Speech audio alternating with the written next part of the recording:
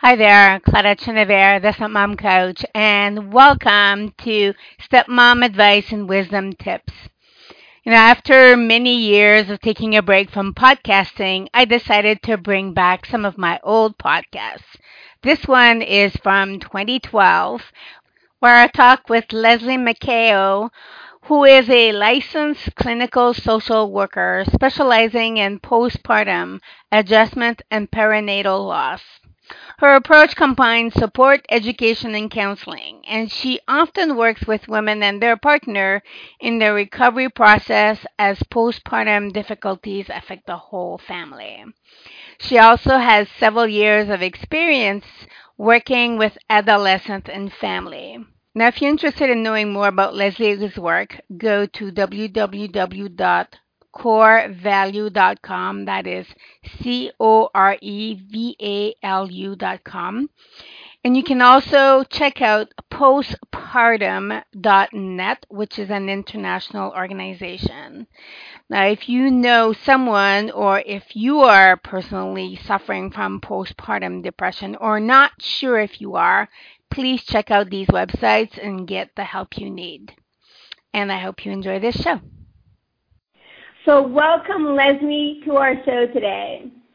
Thank you so much, Claudia. I'm excited to be here. Thank you. I'm looking forward to, about hearing about this topic. I think not enough people have an opportunity to talk about it or at least have a frank discussion. And, I think there's more women who are suffering from this than we realize. So I'd like for you, Leslie, to share with us what is the percentage of women experiencing postpartum depression and related disorders? Well, the numbers that we have from a few years back is that almost up to 90% of mothers experience the baby blues.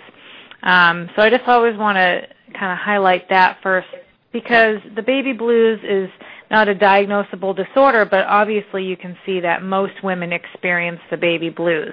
But in terms of a diagnosable disorder like postpartum depression or postpartum anxiety, right now we're seeing it up to about 25%.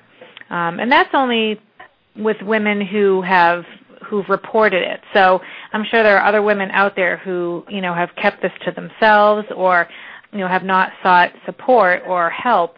And so the percentage may be even higher. 25% is a pretty high number. Definitely. And it's true that women don't always talk about it. And so why is it, do you think, that women have a tendency to not share this, that they're feeling blue or they're feeling depressed? What's making it that they're not sharing so much? Well, I think there's a few aspects. There's kind of the stigma attached to mental health issues, to feeling depressed or feeling anxious about motherhood in general. And then there's kind of some myths of motherhood that we all have in our minds, a expectation or perception of what it's going to be like.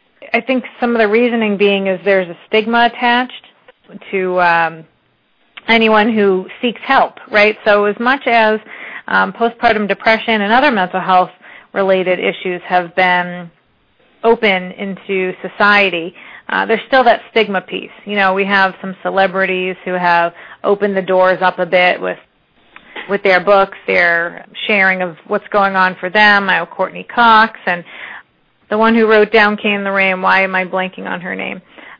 I think Brooke Shields. Brooke Shields, thank you. So, there's been a lot of media that has surrounded it as well, which has been helpful. Excuse me. But along with that stigma in the media, we also have, the case of Andrea Yates from 2001. And I think a lot of times people are fearful that when they say they are feeling depressed or that they're just not feeling themselves, that those are going to feel, is she going to harm herself or her child, like Andrea Yates? And so I think there's that stigma piece to it where moms can be hesitant to reach out for support or let people know what they're thinking or feeling. But I think Andrea Yates, if I'm not mistaken, is an extreme rare case, right? Absolutely, yes, Yeah. absolutely. Her case was more of someone with postpartum psychosis. I'm sure there was a depressive piece of it, but postpartum psychosis happens to 1 in 2 out of every 1,000 births. So it's very uncommon, and oftentimes it's with somebody who has had a history of psychosis or a severe, maybe bipolar disorder. So we don't see a lot of it, but I think still the way that it had been portrayed in the media was that it's that of postpartum depression, and so I think that could be part of why women are hesitant, because they don't want society or family or friends to think they're going to harm themselves or the baby, because that's not often the case. But in addition to stigma, there's also some myths of motherhood that play a part into a mom being reluctant to talk about it. Give some examples of that, maybe. Okay. So, according to Western cultural expectations, motherhood is supposed to be the pinnacle event that a woman's born to do, right? Her instincts kick in and her ability to nurture go into high gear. Or at least that's what we expect, right? So there are 3 myths that we kind of highlight here that women can expect of themselves or perceive of others. The first one is that of maternal instinct. And with maternal instinct, it's that a mom is going to survive on her instincts alone without the help from others. Right? So she doesn't need help from her mom or her mother-in-law or her friends who just had babies. She's going to figure it all out on her own. Because that's what moms are supposed to do. The baby cries, she's supposed to know if that means the baby's hungry or tired or wet or soiled. And, that's not reality, but I think moms have that in their head. I can do it. I can figure it out. If I'm the mom, I should have that mother instinct, right?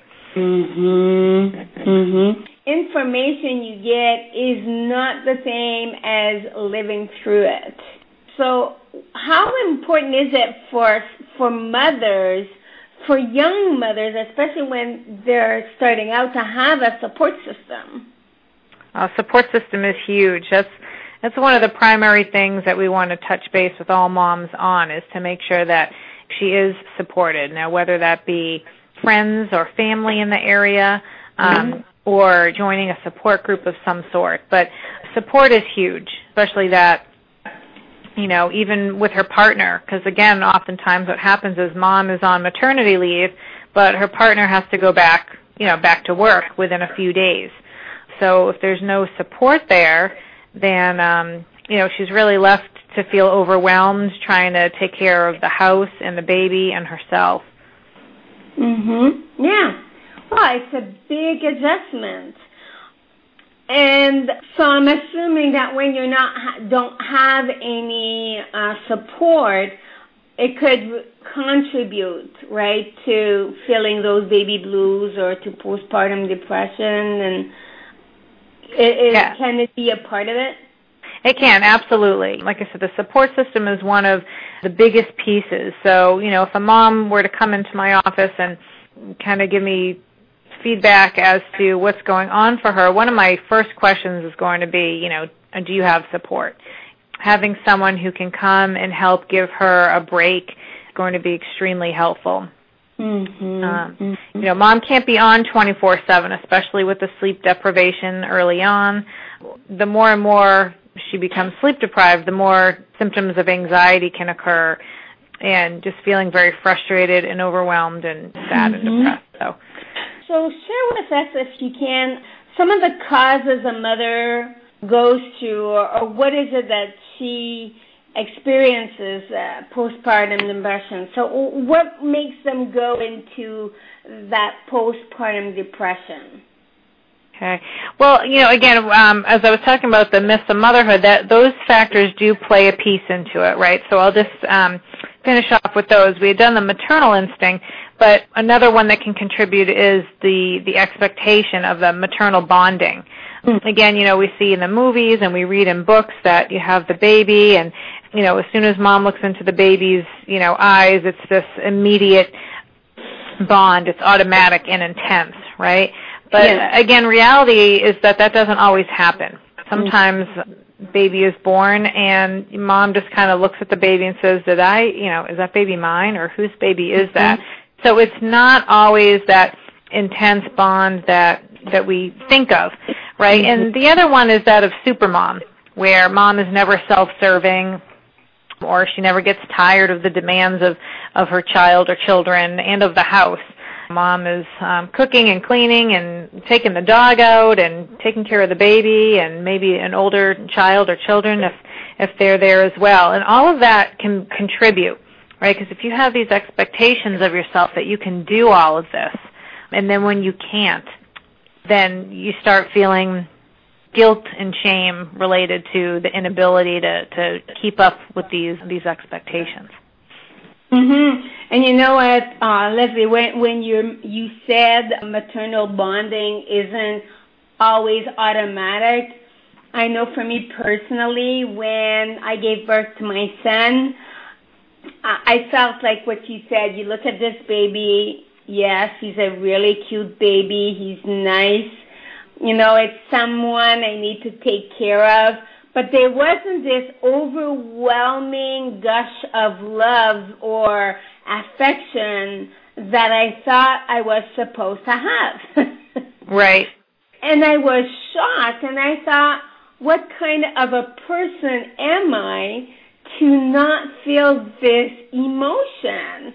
And for the longest time, I thought that I must be defective.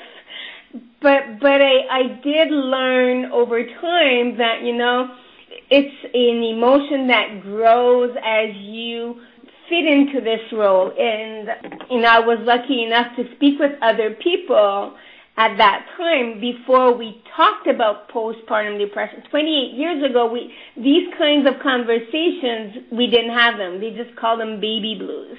Right. And so, but I'm glad that you're saying this, because I hear a lot of women saying, I'm going to love this baby no matter what. And, there is that reality that it's not always an instant love, and it doesn't mean you don't love this child. It doesn't come immediately. Right? That's true. I mean, for some it does, but there are a good number of moms out there that it doesn't, and to understand that you're not alone in that. So sometimes too, with these myths, their partner's misconception of the myth can reinforce these ideas to their wife. The idea of the nurturer versus the provider. Dad's going to go off to work and make the money, and mom's on maternity leave or has decided to stay home. And so the way dad feels that he can show his love and support is by working.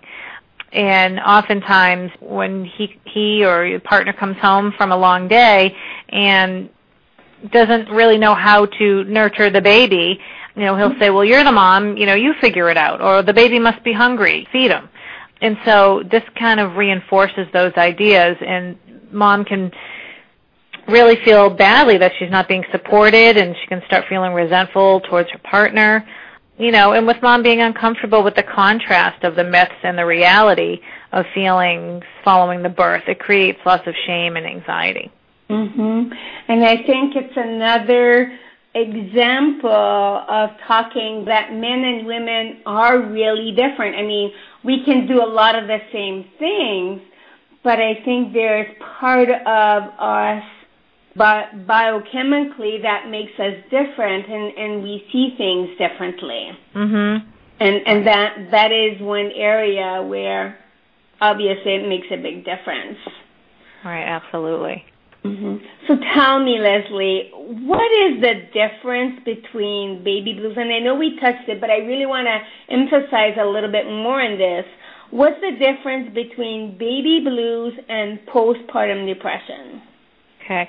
So again, baby blues occurring up to, 90% with moms is that it generally begins 3 to 5 days postpartum.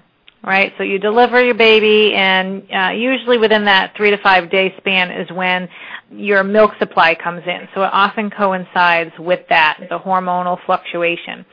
And the thing with baby blues is that it only lasts for up to 2 weeks. Okay, so that's a big indicator there, and a misconception, isn't it? Because a lot of times you'll go to your obstetrician when you're not feeling like yourself and you're 4 months out, and they say, "Oh, you're just having the baby blues, you're fine." But you're not because, it sounds like there's some support that would be needed then. So with baby blues, again, starts a few days after delivery, and then it lasts for up to 2 weeks. But then it should remit after that period. And pieces that you'll see is the ups and downs, the fluctuating mood of tearfulness and sadness, but also of periods of happiness and joy. Okay, so it's not a constant mom is crying every day, can't get out of bed because she's so depressed. There is the fluctuation there. But difficulties with sleeping, which, when you have a newborn, that's pretty normal, right? Because the baby is trying to figure out their own way of sleeping here. So it's not too much of a marked symptom, but just know that is a piece there. It's a difficulty with sleeping. Mm-hmm. Well, that makes sense. I mean, you're having a baby that needs to be fed every 2 to 4 hours, and here you are, you can't be sleeping. I mean, it really disrupts your sleep, and when you don't sleep well, then you become cranky and tired, and you're trying to figure out what is all this, and so that's a big adjustment. Right, absolutely. Absolutely. So if after the 2-week period, the symptoms of baby blues continue, or if they worsen, or if they begin to interfere with your ability to parent, that's when we start looking at, is it a postpartum adjustment disorder. Okay, so it's gone up a notch, and usually in that postpartum adjustment time frame, that's the best time for us to be able to give that support to a mom, get her back on track and feeling more stable, okay? A lot of times you'll see issues with the relationship with the parents. Mom and dad are fighting. Again, mom might be having some growing feelings of resentment or frustration with the husband. A lot of moms, if they're kind of that type A perfectionistic personality, have a real hard time with the unpredictability of a baby, right? So it's a lot harder to be scheduled and feel like you can check off, fed the baby, cleaned the baby, and, gave the baby a blanket. You know what I mean? You can't just check it off and then all of a sudden baby's fine. There's just a lot of unpredictability about it. So oftentimes with me, what I'll do with moms is give them kind of an hourly calendar for the week, and it just kind of helps them feel a little bit more in control when they kind of put down where their free time is, what's happening day to day, and if you can find some time in there for yourself, usually adds a little bit of relief for you. Next, Leslie shares about support groups, what they are, what to expect, and where to find them. She also shares some of the symptoms surrounding postpartum depression and what you can do, including some of the risk factors when it comes to postpartum. And make sure to listen right to the end where Leslie shares books, online support, and ways to create a support system for yourself and for your family. Well, the support group is through Postpartum Support Virginia, which is one of the state's organizations under the umbrella of Postpartum Support International. And Postpartum Support Virginia has free support groups for moms suffering from postpartum adjustment or, anxiety or depression. And it's a wonderful place for moms to meet other mothers experiencing similar symptoms or feelings, right? Everybody is going to have different symptoms, but all in all, the majority of the moms just aren't feeling like themselves or not feeling how they want to. And so it's a real nice place for you to know that you're not alone and that this is not your fault and that with help you will be well. And so in these groups, I mean, they get help and support and what they need in order to start to feel better, right?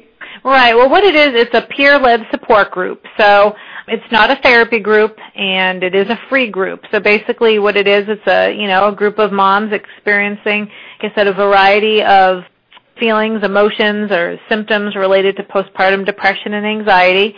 And it's just a place for them to come. You can come with your baby and just talk with other moms about what you're experiencing, and it's a nice place for you to just be able to hear about how other folks are coping with their symptoms, what's helped them, what they have any helpful hints, and just supporting one another. And again, knowing that you're not alone, because women don't always talk about this, and you might not call your best friend and say, hey, I'm really feeling down, or I'm having a hard time here. This gives you an outlet to speak with other moms. Excellent. Yeah. So let's talk about some of the symptoms or other mental health disorders that women should be aware of when we're talking about, having a new baby and issues. Mm-hmm. Okay. Well, first up, with postpartum depression, some of the symptoms just to be aware of, that when you're feeling so down and depressed that it's interfering with your ability to take care of yourself or your baby, that's a huge indicator. Are you unable to shower? Are you unable to bathe the baby because you're having scary thoughts?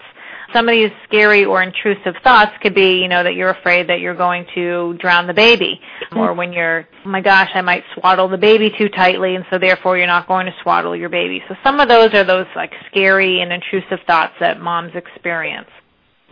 So interfering with ability to care for yourself or the baby, having scary or intrusive thoughts, marked sadness, with or without crying. Sometimes you just feel overall sadness, and other times moms are crying a lot.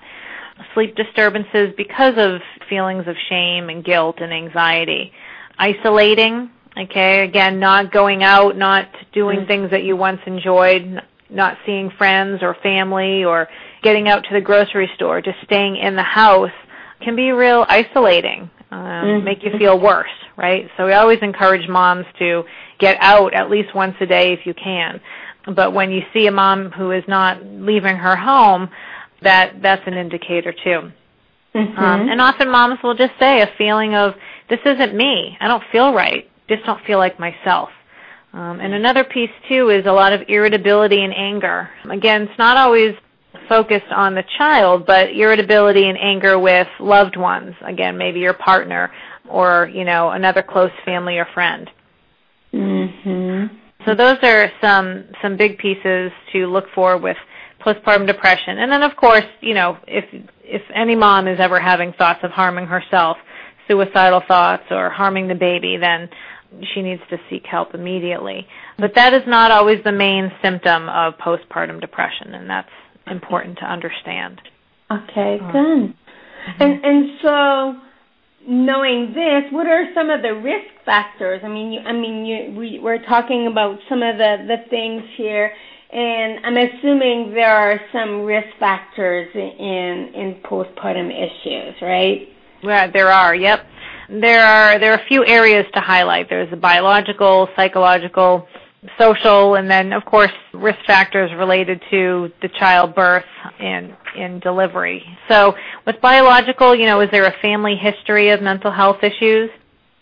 If there's any kind of prior postpartum reactions with the mom, if she, had some sort of postpartum adjustment issue or depression with her first child, that makes her 50 to 80% higher risk with subsequent children. Okay. Wow. Now, it doesn't always happen. Mm-hmm. You could have a mom who didn't have postpartum depression with her first child, but may with her second, or with her first, not her second, but with her third. So it doesn't discriminate in terms of timeline.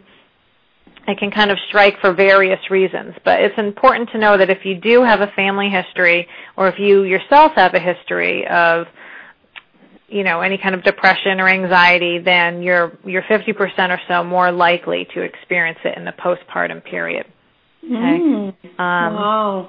That's a number. I'm impressed. 50 to 80% higher chance. It's a huge number, especially if you're having more than one child. So if you're having a second, third, or fourth, those risks are really, really important to be aware of, and at least be aware of, so that you know what to look for. Right, absolutely. And again, I would advise that if anybody did have issues with adjusting with their first child but did not seek help and they're pregnant or, whatnot, to seek help and get a postpartum survival guide kind of set out and planned for, so that you have that support and that plan once your baby is born.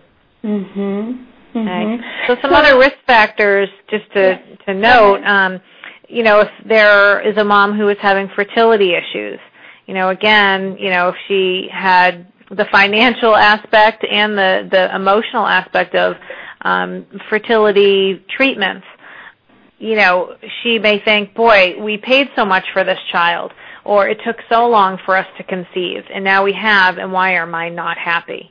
What's wrong with me? Shouldn't I be happy now?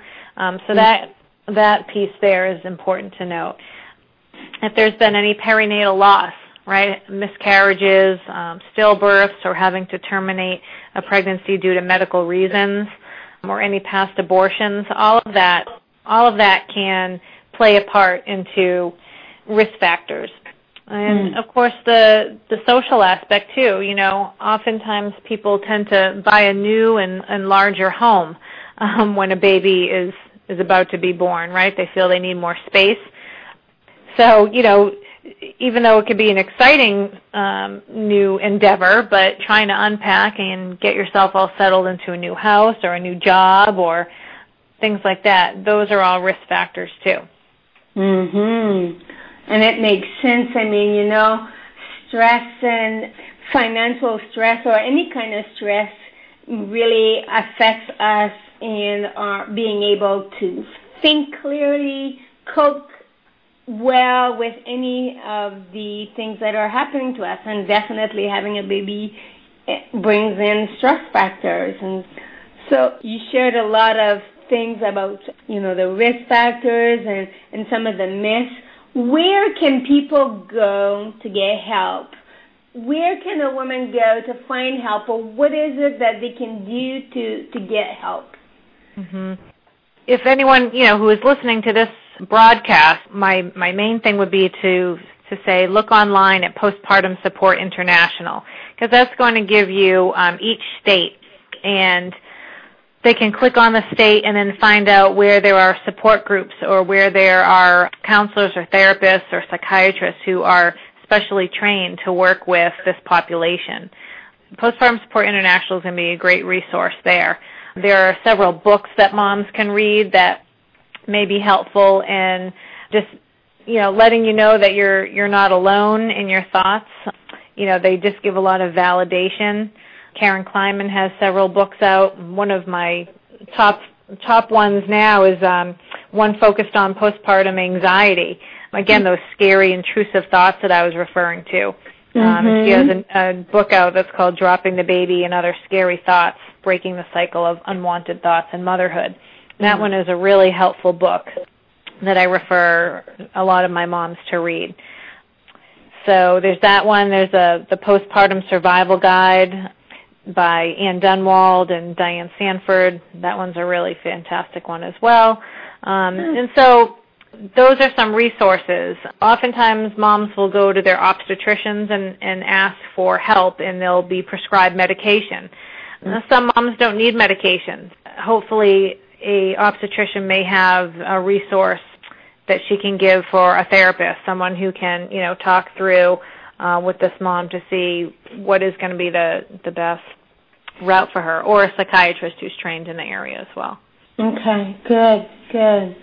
And let's say someone went to therapy sessions because they really need it. What could they expect? Because I know sometimes people might be scared or worried about going to therapy. So what is it that they could expect if they went and had therapy? Okay. Well, the hope is that they'd gain some validation in their feelings, because again, they're not alone with that percentage that we already said. That she's not the only mom out there, although she may feel like she's the only one who's experiencing this. So really just to to validate where she's coming from and to help educate her a bit on postpartum issues, and then really to focus the first or so session on self-care. Mom, able to do the things that she needs in order to feel nourished and healthy and well. So is she eating healthy snacks, eating healthy meals? Is she drinking enough, water and juice and healthy liquids that are going to help her with, her milk supply if she's nursing, and to help her heal if she had a C-section. There's the whole post-surgery piece for those moms as well. So eating and drinking well is very important. Obviously, getting as much rest as she can. Does she have a support system that can watch the baby so she can at least lay down even if she's not napping? And if a mom is a little bit further out in the postpartum period, a few months out, and feels that she can have that me time, go out and have a date with her husband or go have a girls' afternoon out just to get away and just to have some time for herself and with her friendships and relationships. It can just make you feel like yourself again and not that you're fully tied to your baby all the time. Mm-hmm. And I have to say, Leslie, you know what? I'm a strong advocate for self-care. So any other moms that are there and wondering, you need to take care of yourself, go out, do something, call a friend, or let dad take care of the baby too. Right. Because oftentimes what happens is mom kind of loses that sense of herself. She becomes Susie's mom instead of who she really is. Who was she before she was a mom and a wife? And it can really be a loss of identity. So it's important for her to get back to going out with friends and doing things for her and getting into activities that she enjoys. Definitely. I mean, she is, one of her roles is Susie's mom, if you wish, but it's not the only role or identity she has. Right. And to lose that is very sad, I think. Eventually it is. Right, absolutely. And you would ask, again, what a mom can expect in a therapy session. And, there are a few different modes of therapy that are most effective for moms in the postpartum period. And the ones that we tend to focus on are the interpersonal relationships and also on cognitive behavioral therapy. And it's important to seek out a therapist who's familiar with those strategies. With cognitive behavioral therapy, we take a look at the cognitions or your thoughts, identify the negative patterns of thinking, and try to kind of untwist them and look at a more positive light. And so, looking for someone who actually knows or is familiar with these kinds of practice is really important. Right, absolutely. And so, I'm thinking, that you need to be shopping around for a therapist, right? You just don't pick the first one that comes unless they really are a fit. Right, absolutely. I know it's hard and it's frustrating because you just want to be able to go in and talk to someone and hope it's helpful. But, sometimes you do have to therapist shop. You're not always going to have the right fit the first time, and you want to make sure that you feel comfortable with that therapist, or else you're not going to feel fully able to open up and share and get the support that you need. Are there some questions they should be asking a therapist or someone that's in the field of helping them? Some kind of questions you should be asking them in order to get the most help or the most support?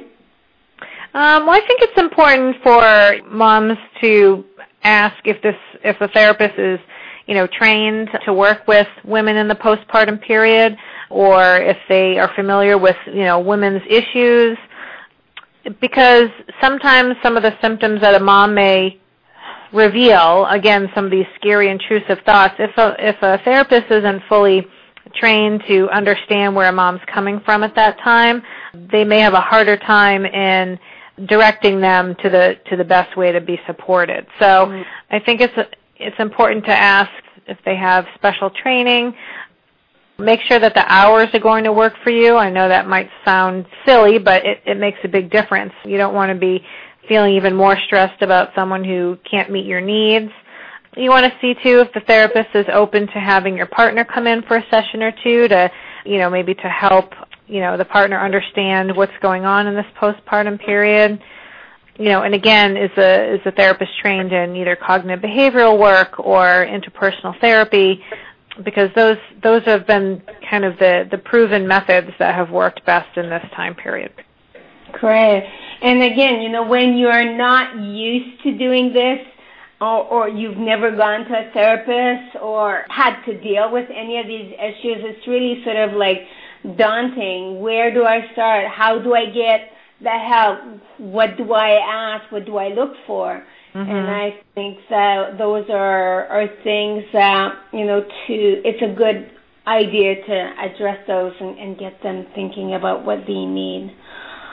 Any helpful hints that you could give to moms who are listening about ways of dealing and really making sure they get the support they need? I would just really encourage a mom to open up her communication and let someone know how she's feeling, whether that be her partner or a friend or her own mother or, other family members.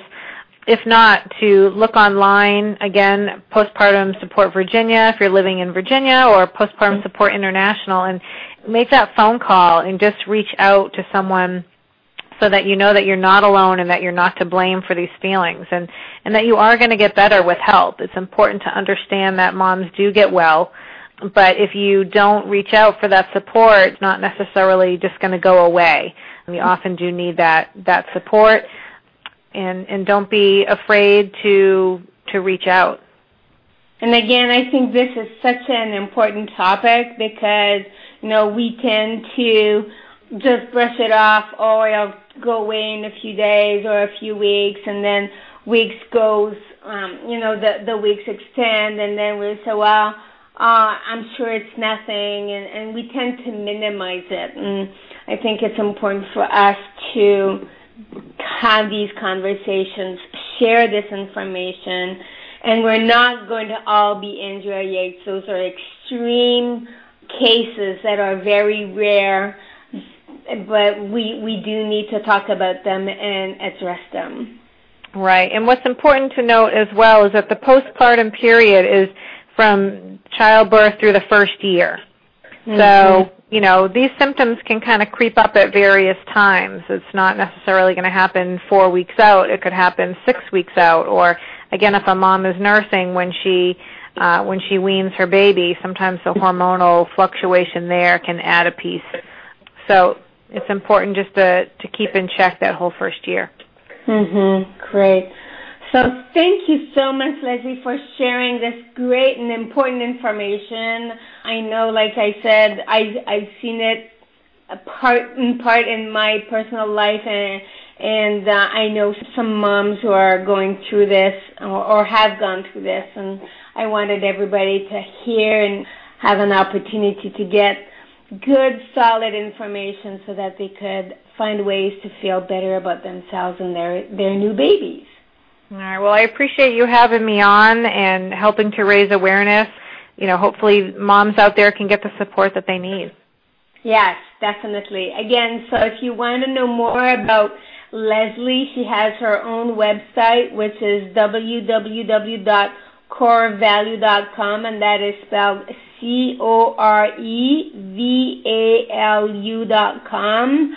Or you can go to Postpartum Support Virginia or postpartumva.org, correct? Yes. Okay, excellent. Thank you so much. So I hope you enjoyed this episode of Stepmom Advice and Wisdom Tip.